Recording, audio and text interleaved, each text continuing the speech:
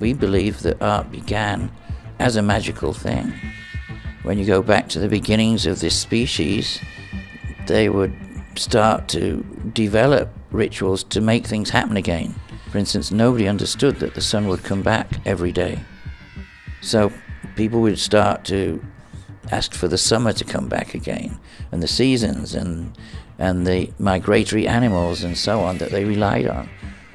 So the original art and original music grew from a functional activity to make things happen, to stabilize the group, the clan. And that carried on right through to the Middle Ages and the Renaissance, when the main patron of art was the church. And then there was this split between art for art's sake and art for spiritual reasons.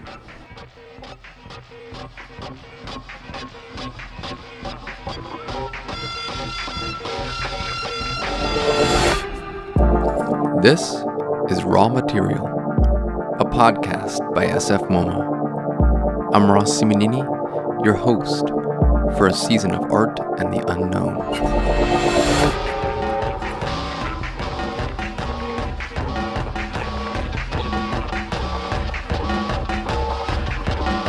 Genesis Breyer P. Orridge is an experimental musician, an artist, a poet, a shapeshifter, a founder of subcultures, and a magician.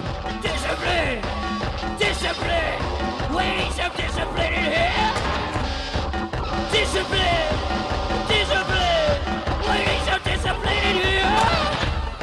Are you ready, boys? Are you ready, girls? Are you ready, boys? Are you ready, girls? We need some discipline in here! We need some discipline in here!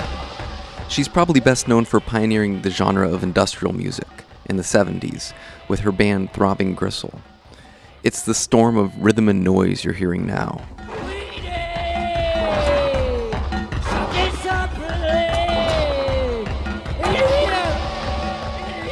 But she's also founded a temple, created magical rituals to be performed on a mass level, and produced hundreds of talismanic art objects. Genesis herself is a magical object. To behold her is to behold a legend, a human who has questioned every aspect of identity, gender, normality, and familiarity. In this live performance you're hearing now, she stands on stage in a red teddy, leather skirt, heels, swinging the microphone like a lasso in huge circles, her eyes peeled open as if in a trance.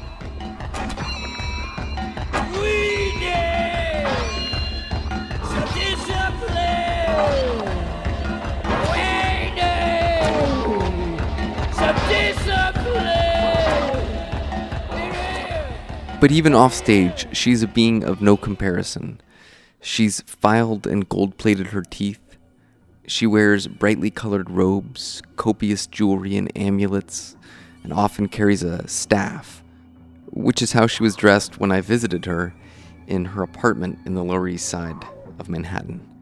The outside of the building was unassuming, but inside was a cabinet of curiosities, bones, magical books, statues soaked in blood, jars of hair and fingernail clippings, artifacts from an African voodoo cult, many of which were the same objects from her recent show at the Rubin Museum, which drew connections between her work and Himalayan spiritual traditions.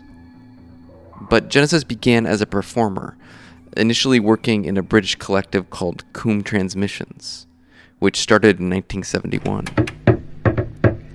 On screen, red-haired, green-eyed boy, white skin with a few freckles, kissing a thin brunette girl in slacks. Her life. Clothes and hairdos suggest existentialist bars of all the world's cities. Men They are seated on a low bed covered in white silk. The girl opens his pants with gentle fingers and pulls out his cock, which is small and very hard. The work with Coombe was extreme performance art. On stage, Genesis would lick up vomit, eat poisonous plants, and carve into her skin with rusty wire. By doing this, she was trying to get outside of herself, to enter the ecstatic, non-bodily state of mystics. Towards the end, my part in the performance art actions became ever more intense, and we ended up in the hospital the last couple of times, almost dying. And that's when we realized that we were onto something. We were speaking in tongues. We were having hallucinatory visions. And we thought, this is really important to follow, but this is no longer meant to be in public. This is something we have to study more carefully as an experiment and make notes and film and record it and keep files and documentation of what did and didn't work and our theories as to why it did or didn't work and so on.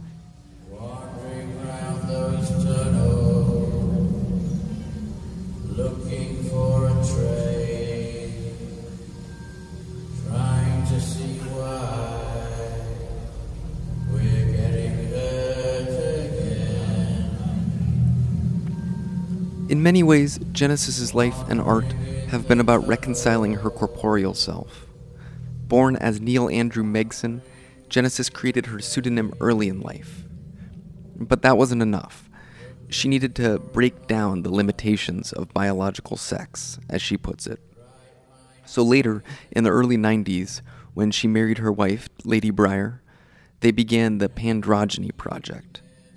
Rather than conceiving a child, the two of them decided to create the Pandrogyne, what they saw as a new, genderless being that would be the merging of their physical and non-physical bodies.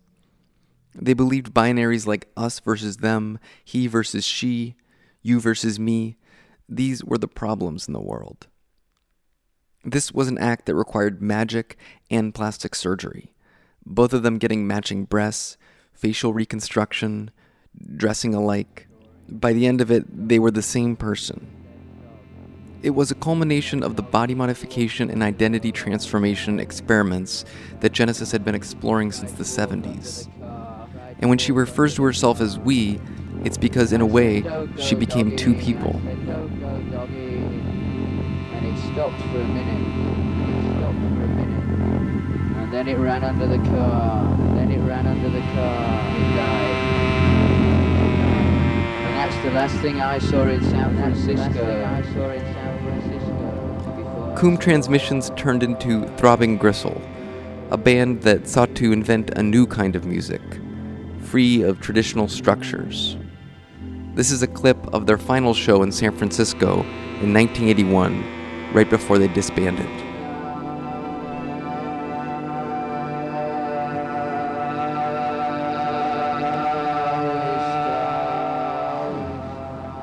We spent more than a year sort of having discussions back and forth of, what could we do? How could we use a rock band to actually attempt to change things? How would it work? What would we have to do to make it feel appealing? And at the same time, really be doing political social action. And that's how we gradually developed the concept of the psychic youth. Sometimes just drifting in this simple world, like a country dream asleep to discussion. The numbness of content, I see you smile, drifting like a country stream. My little girl, precious and pure, as I fall back into softness and sleep. You caress me with simple love. You possess me with simple love. You caress me with simple love. After Throbbing Gristle dissolved, Genesis began Psychic TV, a new band which was linked to a loose collective of musicians and occultists called the Temple of Psychic Youth. The temple was involved with something called chaos magic, which is a postmodern kind of magic that gained popularity in England in the 70s and 80s. It bundled together a whole bouquet of esoteric traditions to create a new kind of magical organization for a new generation.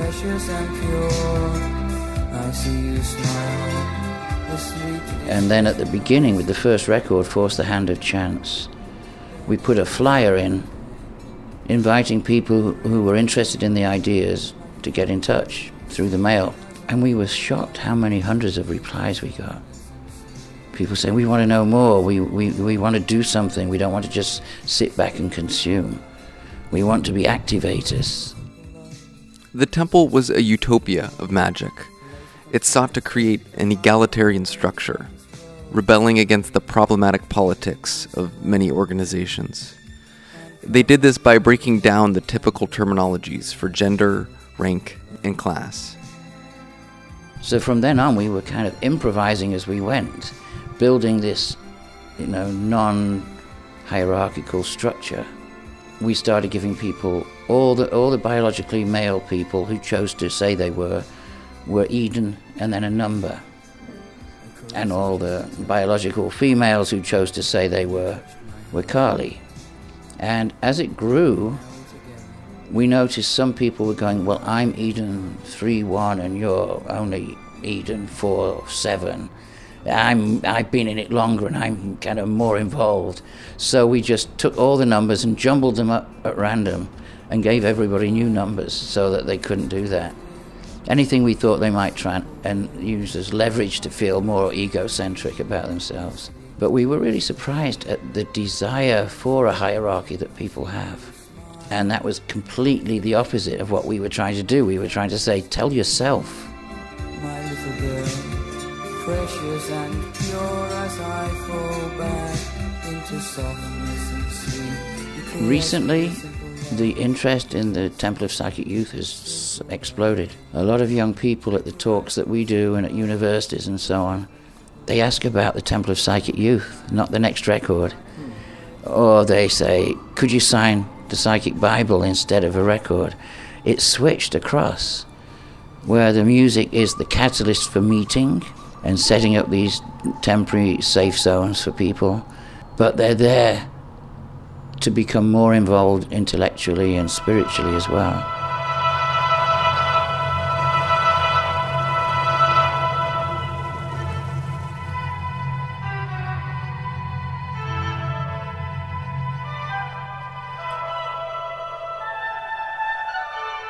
Genesis has been a massive influence on my path as both an artist and a magician or an occultist.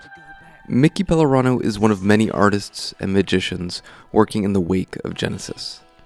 In particular, he practices the magic at the heart of the Psychic Youth, sigil magic. Sigil magic is a way of transforming language into a symbol or sigil, and then charging that symbol with magical intention. What we have creates our need. Restrictions are removed like school uniforms.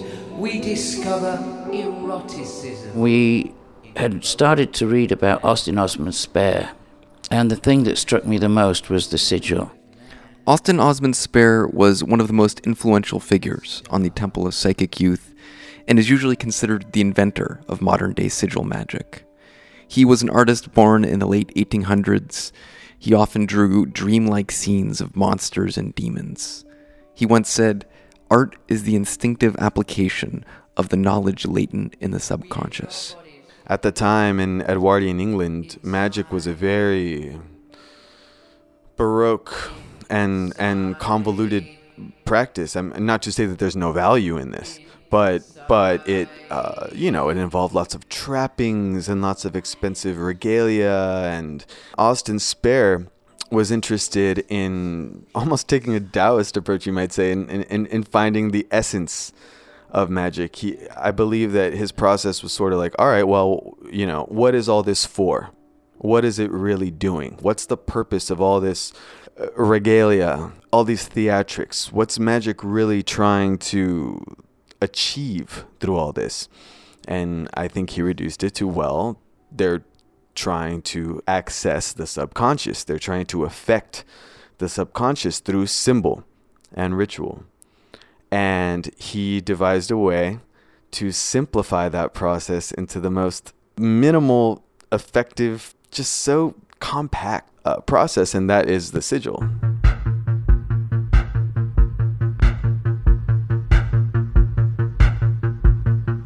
The first step in making a sigil is to decide what it is that you really want.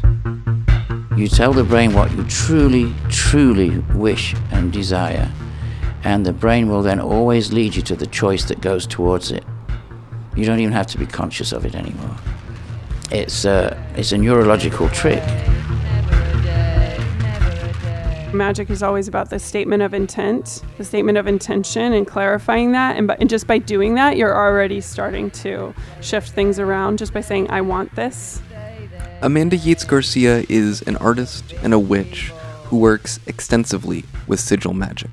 Calling oneself a witch is kind of like calling yourself queer. You know, it's a way of taking back a pejorative term that's been used to sort of marginalize you and actually use it as a term of power. As a witch working with clients, one of the first things she often does is to create a sigil. I use them all the time in my ceremonial workings with my clients because they're easy to use and people can understand them, and they are a good way to move into the material realms, the workings that otherwise would stay within the realm of consciousness, which is, you know, not a very effective place to have them. The process she uses is the same one used by most chaos magicians. First, write down your statement. You say, I will pay my rent. Then you cross out all the vowels, cross out any repeated letter, and with the remaining letters, in this case they would be WLPYMRNT, you create a magical-looking symbol. The final step is charging the symbol, which can be done in many ways. Burning it, burying it, meditating on it. But the way Genesis and the Temple of Psychic Youth did it was through sex. At the moment of orgasm, you can post a glyph, a message, to the deep consciousness, to the the neurological center of the self, and that it would then lie there dormant, but also growing in terms of how you make choices. The idea is that you want to open the door to your subconscious, and by using images rather than language, you're directly communicating with your own impulses. The subconscious doesn't understand language, it communicates via symbols. That's why dreams seem nonsensical to us, right? That's why mythological symbols are so consistent in different pantheons. It's really the symbol that is the language of the subconscious.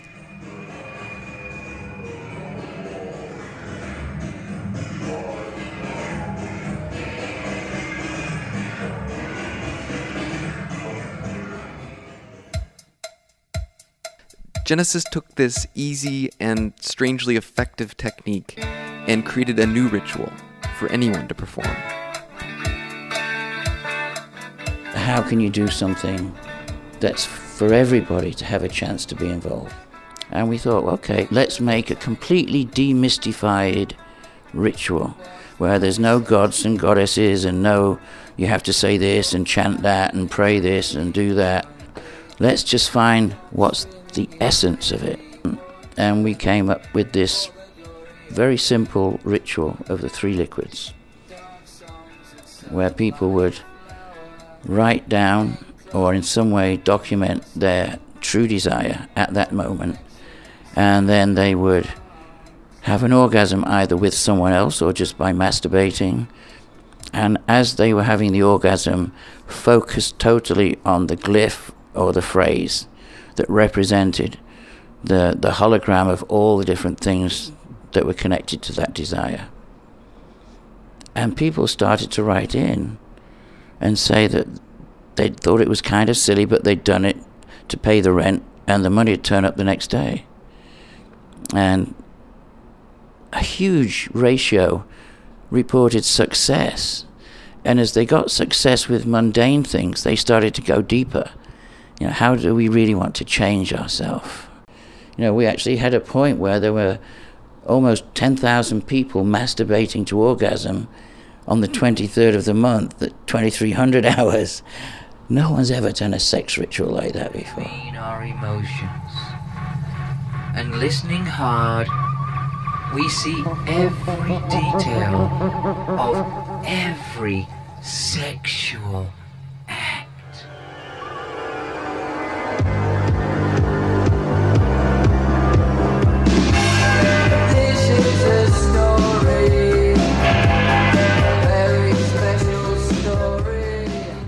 magic in the West has mainly been about the empowerment of the individual. And that's okay, because the individual has to learn themselves. They have to know themselves. But most people stop there and go, okay, so now I'm really sort of fabulous, and I'm a magician, sleep with me, and, you know, that's okay. But the real secret of magic is that when you reach that point, the only way forward is to serve humanity. Otherwise it has no meaning. You're only purifying the self to serve everyone. And that's where it becomes truly spiritual. Sometimes just drifting in this simple world, like a country dream asleep to discussion. The numbness of content, I see you smile, drifting like a country stream. My little girl, precious and pure, as I fall back into softness and sleep. You caress me with simple love, you possess me with simple love. You caress me with simple love, you possess me with simple love. Raw Material is produced by the San Francisco Museum of Modern Art and me, Ross Simonini.